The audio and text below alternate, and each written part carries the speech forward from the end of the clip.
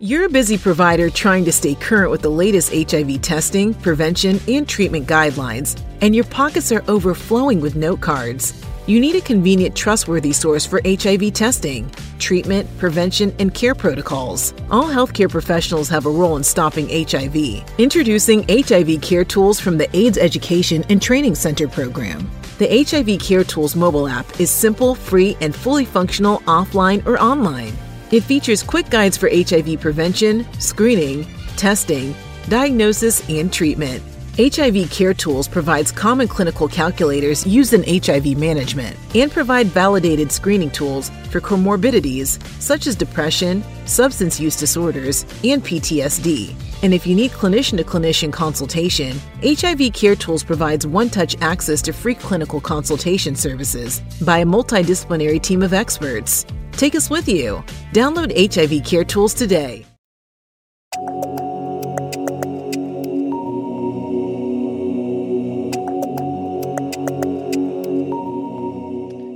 Welcome to Nika in the Know, a podcast for healthcare providers in the HIV field. I'm Mariana Breitman. Today, we're breaking down an important topic with John Farragon, mixing and matching COVID-19 vaccines. Thanks for being here, as always, John. Yeah, thanks, Mariana, so much for having me here today. So, John, what do we know about boosters as of now?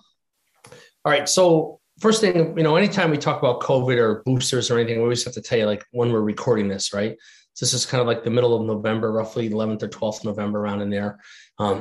Just some background on boosters. So on August of 2021, the 23rd, the FDA approved the Pfizer BioNTech COVID-19 vaccine for prevention of COVID-19 in people who are 16 years and older. So that's a formal FDA approval. So they also expanded the vaccine. And it also continues to be available under the EUA, which is that emergency use authorization for individuals 12 years of age and older, and for the administration of a third dose in certain groups of people, immunocompromised people, and also for a single booster in people who are 65 or older. If you're 18 to 64 and you're at high risk for severe COVID-19, you can also get a booster under the EUA. And also, if you have frequent institutional or occupational exposures to SARS-CoV-2 and you're 18 to 64, you can also you're also authorized to receive a booster under that EUA. So it's kind of weird, right? So the approval for the two-dose regimen is for 16 and older, and basically everything else is all pretty much under the EUA and not under the formal FDA approval.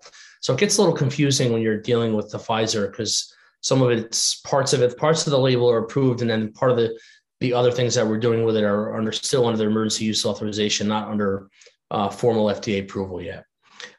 So then just recently in October of 2021, last month, the FDA authorized the use of what we call heterologous.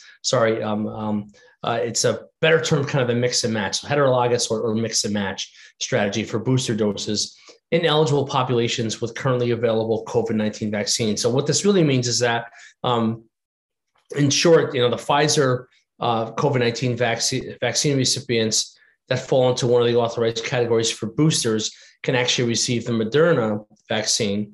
And again, being aware that if you get the Moderna, it's going to be half the original dose series. It's only 0.25 mils instead of 0.5 mls. And then for Pfizer vaccine or the Janssen, you get Pfizer or Janssen for your booster. And that vaccine should be given at least 6 months after completing the primary vaccination. So there's a big study that looked at mixing and matching these boosters as well. So what would you say has, changed recently in light of all this? Well, I think the most important thing for us to highlight is that really that the use of a single booster for the Moderna vaccine may be administered at least 6 months after completion of the primary series. And that's going to be a half dose. So that's the most important piece of this, is that for people to realize that it's not the full dose that you got for your first two doses for the Moderna. When you get your booster, it's only a quarter ml, 0.25 mLs versus 0.5. So it's half of that dose. In that primary series, the people who should get it, the booster, are going to be 65 and older, 18 to 64 years old with severe high risk of severe COVID-19. And if you have frequent or institutional or occupational exposures to SARS-CoV-2 and you're 18 to 64, you should also get it. I think the use of a single boost dose of Janssen, this one is a little bit different because it's actually a 2-month window, but the COVID-19 vaccine for J&J or the Johnson vaccine may be administered at least 2 months after completion of the single dose primary regimen to people who are 18 and older. So let's say you got your Janssen vaccine a month ago, you would wait till 2 months after you got your last dose, and then you could get a second dose of Janssen as your booster. The use of the available COVID-19s as that mix and match, I think really is interesting and helpful because it allows you to kind of use different vaccines to complete your primary after you've completed your primary vaccination series to make sure if you get the booster, you can use a different brand. So basically, to clarify, a single dose of the Pfizer BioNTech COVID-19 vaccine would be administered at least 6 months after the completion of the primary series in individuals 18 to 64 with frequent or institutional occupational exposure to SARS-CoV-2. So the bottom line is if you got Moderna and Pfizer and you're 6 months out, you can either get one or the other, or you can get Janssen. You get anything you want. But if you get Moderna, you would have to get half dose, 0.25 mLs for the booster. If you got Janssen and you're 2 months out, you can either get another Janssen or else you can get the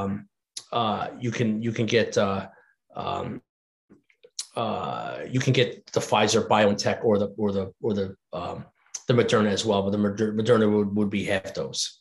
Hopefully that's makes sense. It's a little bit confusing. So what does the data tell us about the Moderna booster in particular? Yeah, so this is relatively new. So there was authorization for the emergency use for the single booster of the Moderna vaccine. The FDA looked at immune responses from just under 150 patients, 18 years of old or older, from the original clinical studies who received a booster dose, again, at least 6 months after their second dose.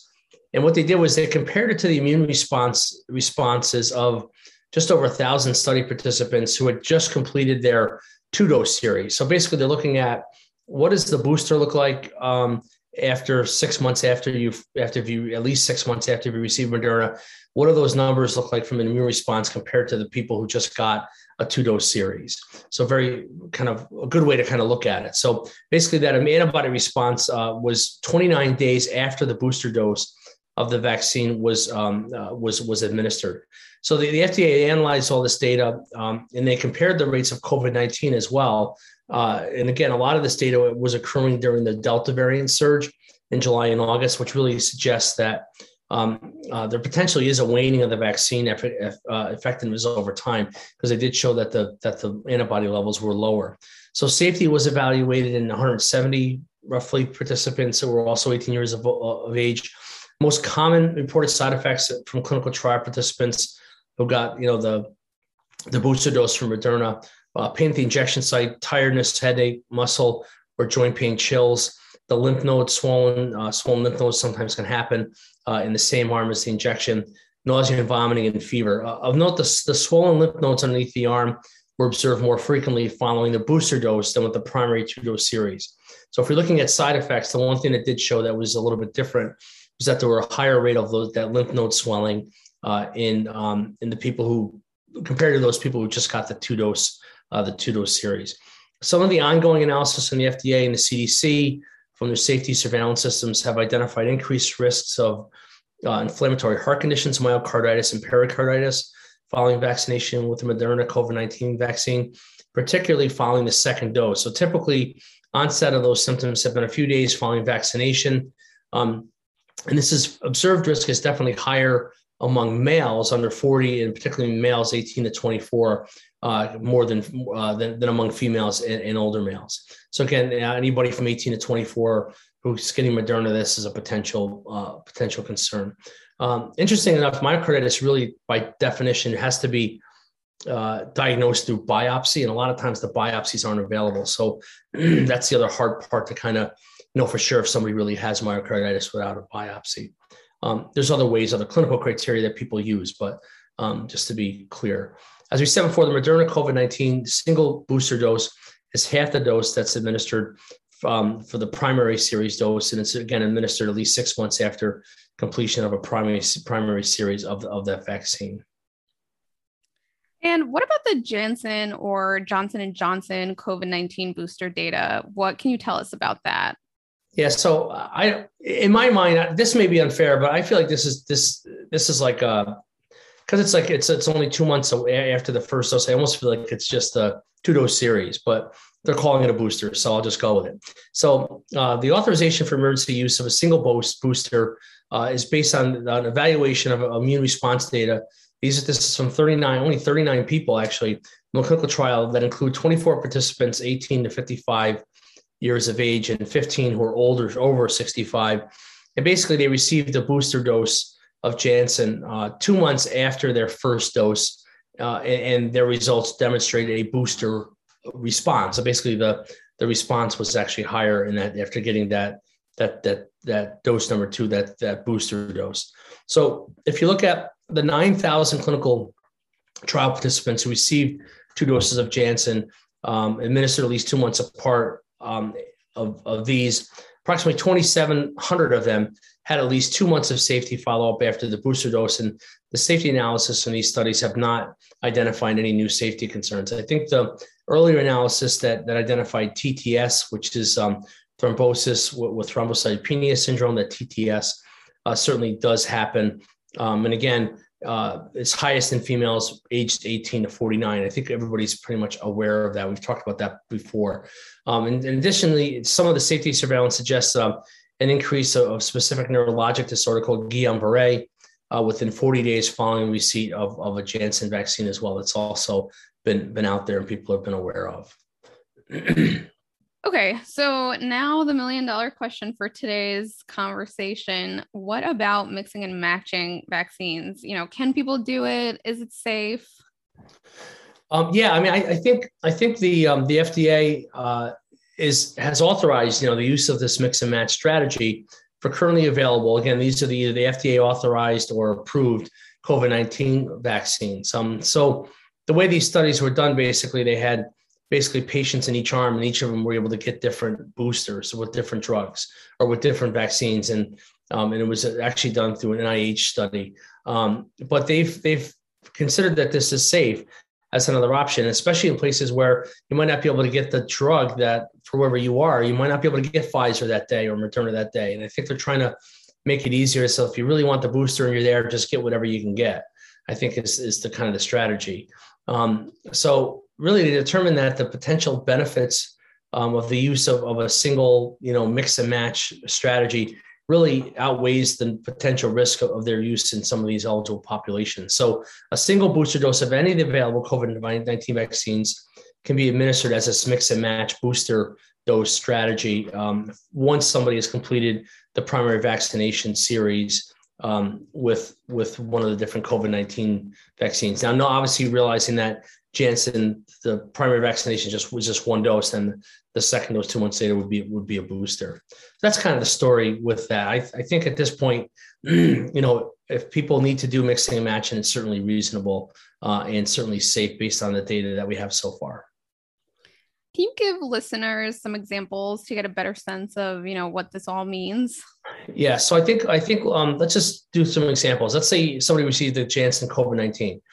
So if they're 18 years of age and older, they may receive a single booster of either Janssen, Moderna, or at the half dose, or Pfizer, at least 2 months after receiving their Janssen COVID-19 primary vaccination. So that's the first thing. Let's say somebody got Moderna, COVID-19, or the Pfizer. That if they're falling into one of the authorized categories for a booster, again, being over 65, 18 to 64 with high risk, or 18 to 64 with frequent institutional or occupational exposures, they can receive a booster of either Moderna half dose, right, which is the 0.25 ml, or Pfizer full dose vaccine, or they could even get the Janssen as a booster. Again, but that would have to be at least 6 months after completing their primary vaccination if they're going to get the if in that setting, if they got Janssen if they got Pfizer or Moderna first. So the individual fact sheets have all been updated, and they're on the CDC website for this. But I think the bottom line is, if you got, some people might be partial to receiving I personally think like Janssen, I think Janssen are reasonable for the best antibody response appear to be if you got Moderna, right? So people may do that. People may say, I don't want to mix and match. I just want to stay with Janssen. You can do that. Or if they say, well, I really want to get the Pfizer, somebody told me there's less side effects, which again, a lot of times isn't true. All the things that people say, they can do that. So I think it just gives people more flexibility for getting that booster dose and makes it a lot easier for the healthcare providers that are delivering it, because of whatever they have that day, they can pretty much use anything for a booster shot for anybody that's there. Again, depending on the timing, 2 months versus 6 months, depending on which ones you got in your primary series. So John, what's the bottom line here? What should providers take away from all this? Well, the bottom line is we have recommendations for boosters for all 3 vaccines, in certain populations. And now we have data to support this mix and match strategy. So I think please, be sure we still focus on getting the unvaccinated people vaccinated as soon as we can, but the boosters again are going to offer more protection for some of these at-risk groups, and I think that's really the key. And this mix and match strategy, I think, just opens it up to provide more options for people who are looking to get boosted. John, thanks so much for coming on today and telling folks how they can keep themselves and others safe with this latest update on COVID-19 boosters. We really hope you learned something new today. To learn more about NICA AATC's work and our role in ending the HIV epidemic, visit us at www.nicaaetc.org. That's www.necaaetc.org. If you have questions or comments about anything we covered today, or if you have suggestions for topics you'd like to hear us talk about, don't hesitate to email us at podcast@nicaaetc.org. That's podcast@nicaaetc.org. Stay safe, and we'll see you on Thursday for our next episode of NICA in the Know.